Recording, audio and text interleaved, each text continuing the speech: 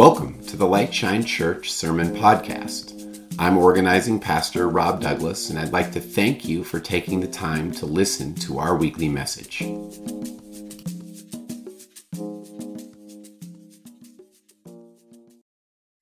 Well, today we're shifting gears a little bit from 10 weeks on kind of environmental stewardship and our responsibility as people of faith, and shifting gears to a little mini series on love and Jesus's greatest commandment. Well, there are rules for nearly every aspect of our lives, and sometimes those rules seem to get in the way, certainly be very confusing. There are so many rules that we have a hard time remembering them, much less applying them. Or in the case of 2020 and 2021, the rules can change so rapidly that we feel like we're swimming in this constant state of whitewater, unable to keep up with the rules that are most current today. When this happens, we have a couple of choices. We can throw in the towel, throw the rules out, ignore them altogether, or we can try to figure out a way to summarize those rules into something simple, a little bit more manageable, maybe a way to simplify the rules so that if we adhere to the summary, we're very likely to be following all the rules. Well, here are the three most basic principles when it comes to summarizing a set of rules or a particular text, right? First, summarize using your own words. So taking something from somewhere else and putting your own words to those things. That's rule number one. Rule number two, when it comes to summaries, are that they contain only the ideas of the original text. So we're not inserting ourselves, our opinions, our comments in any way into the summary. Those three things help us to make a good summary. I was going to do something that I thought would be fun, but then it turns out that it's impossible. If we were to take all of the COVID rules over the last year and a half and try to summarize them, I'll bet a few of us could come up with some pretty funny summaries of what that would be like. If someone does have a great one, throw that in the chat, because I think that could be pretty humorous if someone could actually accomplish that goal.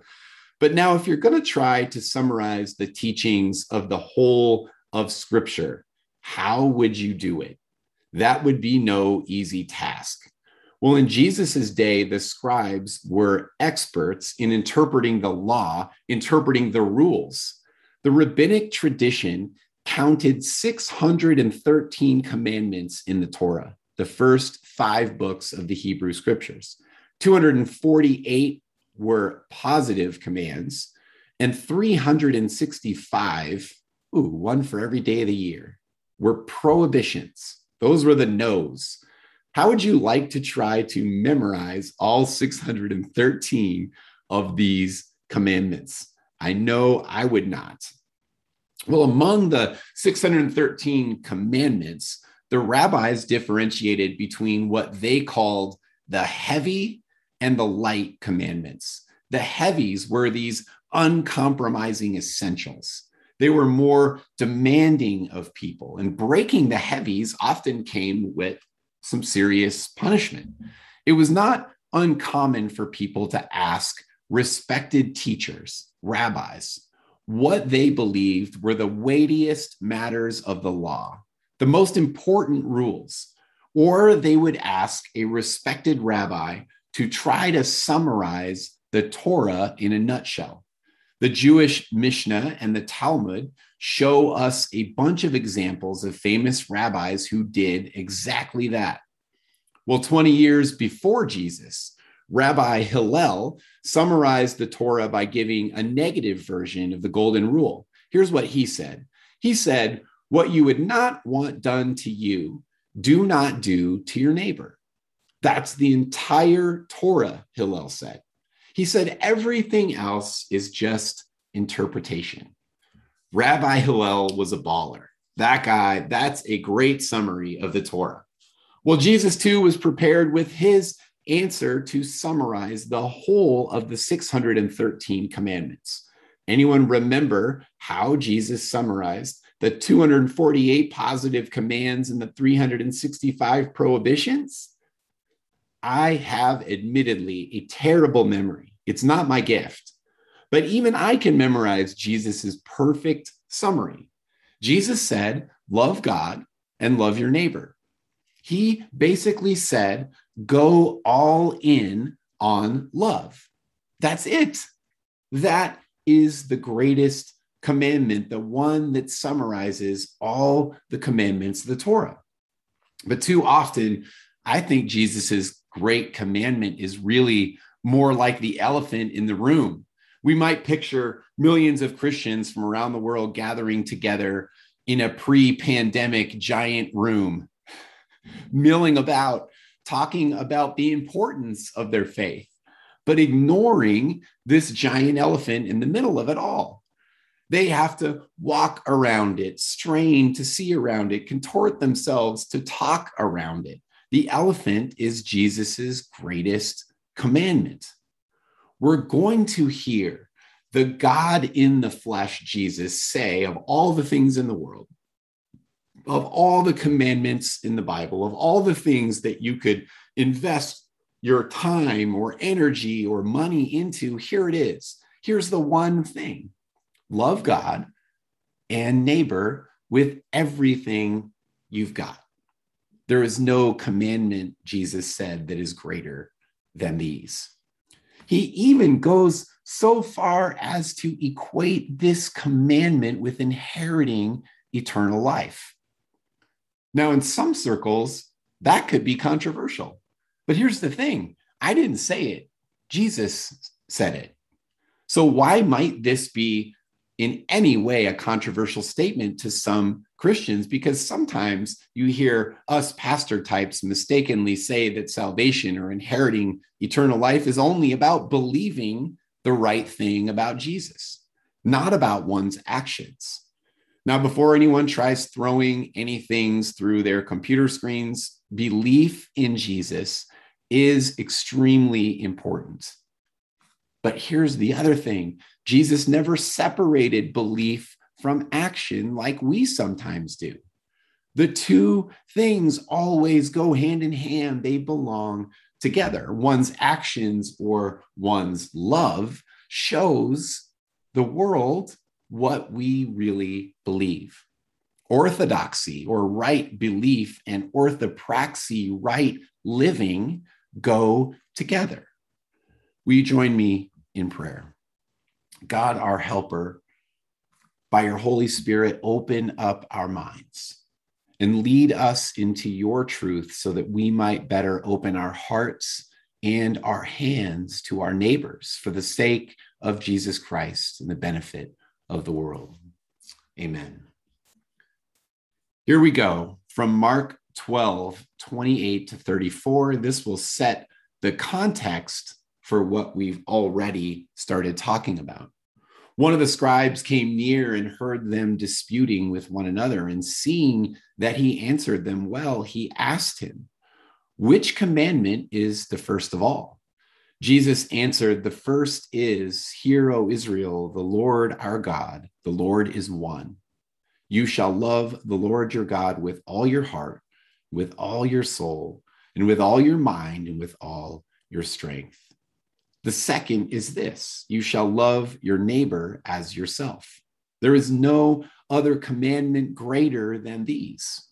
Then the scribe said to him, "You're right, teacher. You've truly said that God is one, and besides God, there is no other. And to love God with all your heart and all your understanding, and with all your strength, and to love one's neighbor as oneself. This is much more important than all the whole burnt offerings and sacrifices." When Jesus saw that he answered wisely, he said to him, "You are not far from the kingdom of God." After that, no one dared to ask him any more questions. Friends, this is the word of the Lord. Thanks be to God. Well, what we need to know about first century Judaism is that the rabbis reveled in debate They would be perfect for our era today. Maybe they still revel in debates. They could argue for days over the least important stuff. So the law gave them 613 reasons to engage in lively debate. How does Jesus summarize all the rules? That's what this scribe wants to know. Which command is supreme? Well, this story is pretty unique for a couple of different reasons. First, it's the climax to the series of debates that Jesus was having with his opponents in the temple. Second, it's also the only place in Scripture where Jesus' interaction with a scribe is not completely hostile. And finally, it deals with this central ideological issue of what is the most important, the greatest commandment.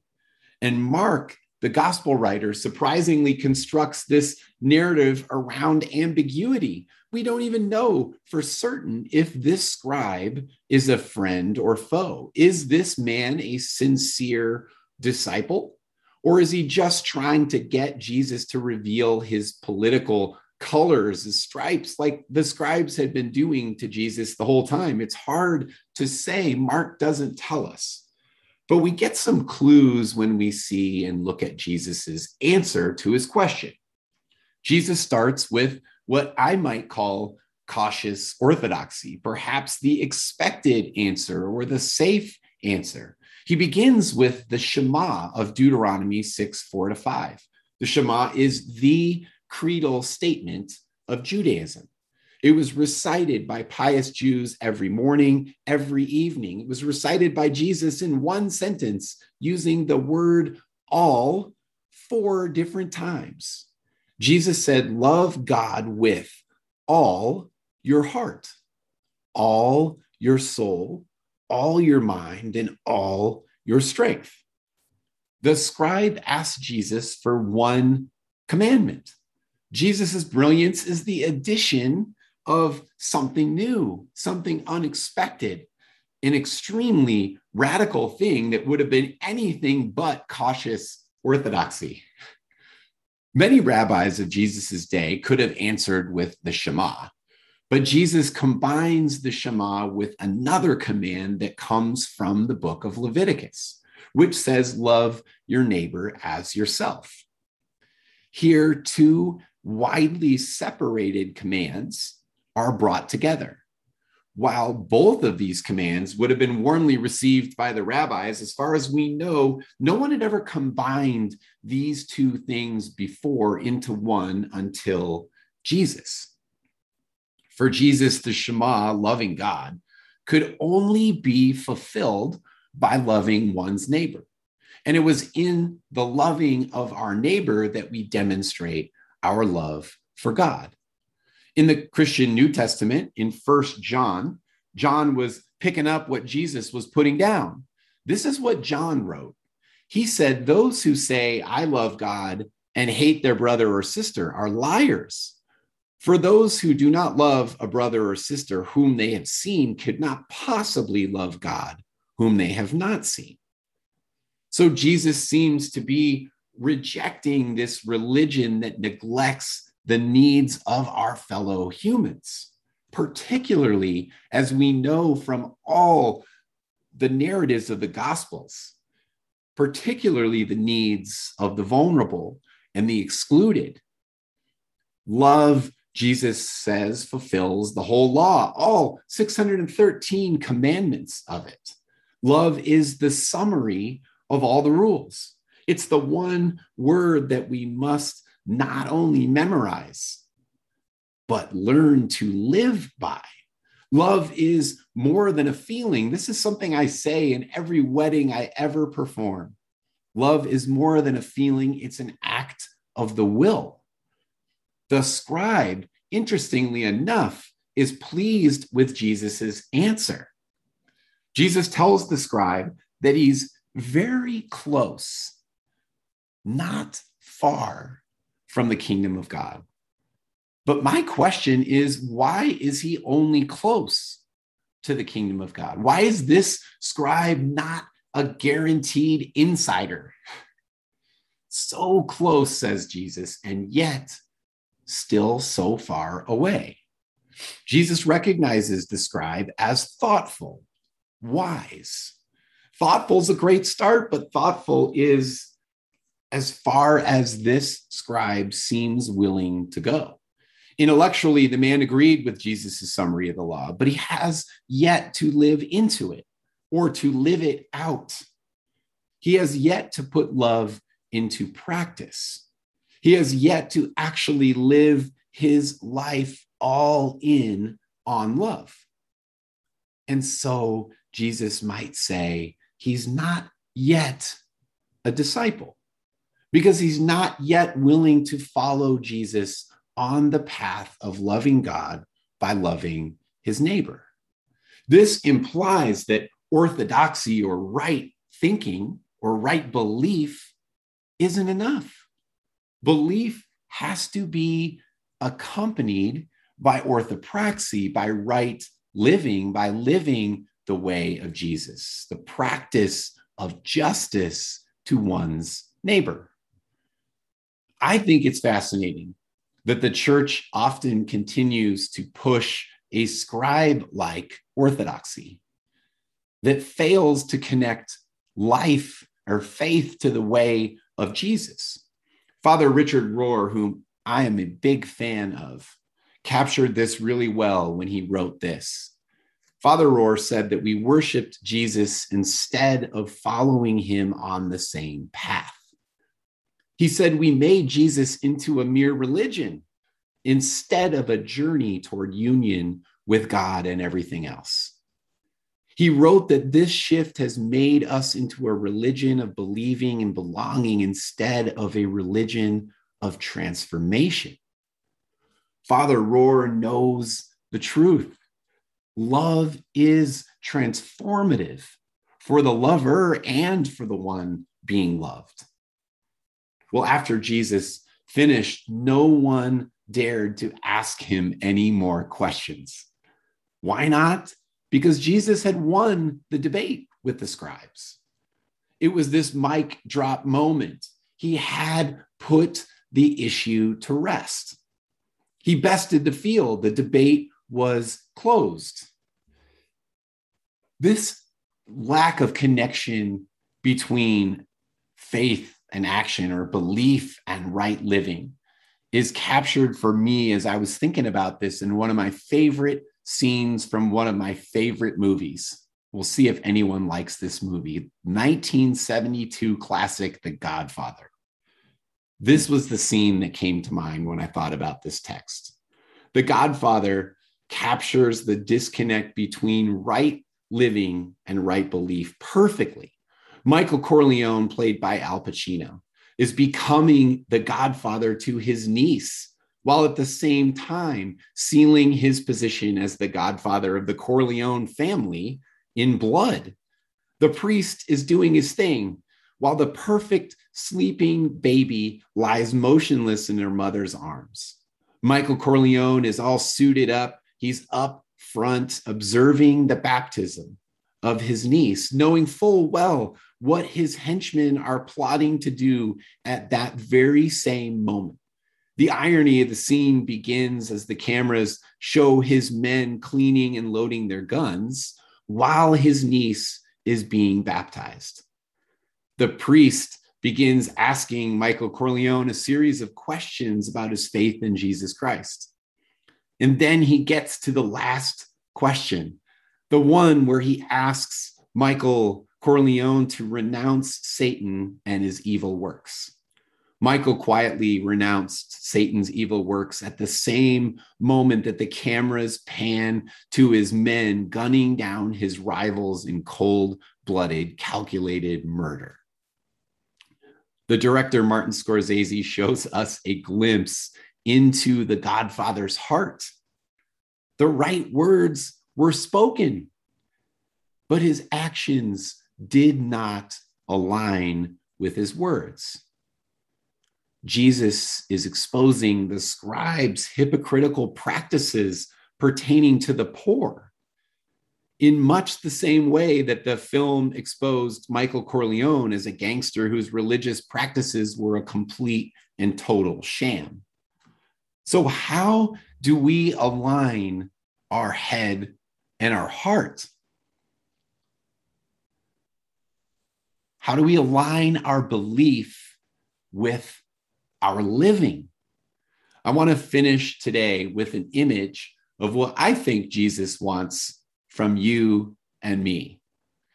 This is my summary of Jesus's commands, all right? It's a picture of me doing what I call the flying squirrel at family camp many years ago. There may be one or two people who actually on this call today actually saw me do the flying squirrel, right? This picture to me symbolizes commitment, all in commitment. I actually keep this picture next to my desk. One, because I think it's pretty cool. It's kind of faded and losing its luster. Doesn't look quite as good as it used to because it's pretty old. But two, because it's a picture of commitment. It's a picture of kind of going all out, just going for it. It reminds me that Jesus wants that kind of commitment from me when it comes to love. Jesus wants us all in on love because love not only fulfills all the rules and requirements or the law, it also transforms not only the lover, but the loved. And so maybe for a moment, we could try to imagine what a life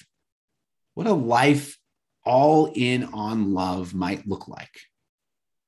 Or imagine for a moment collectively what a church that's all in on love could look like.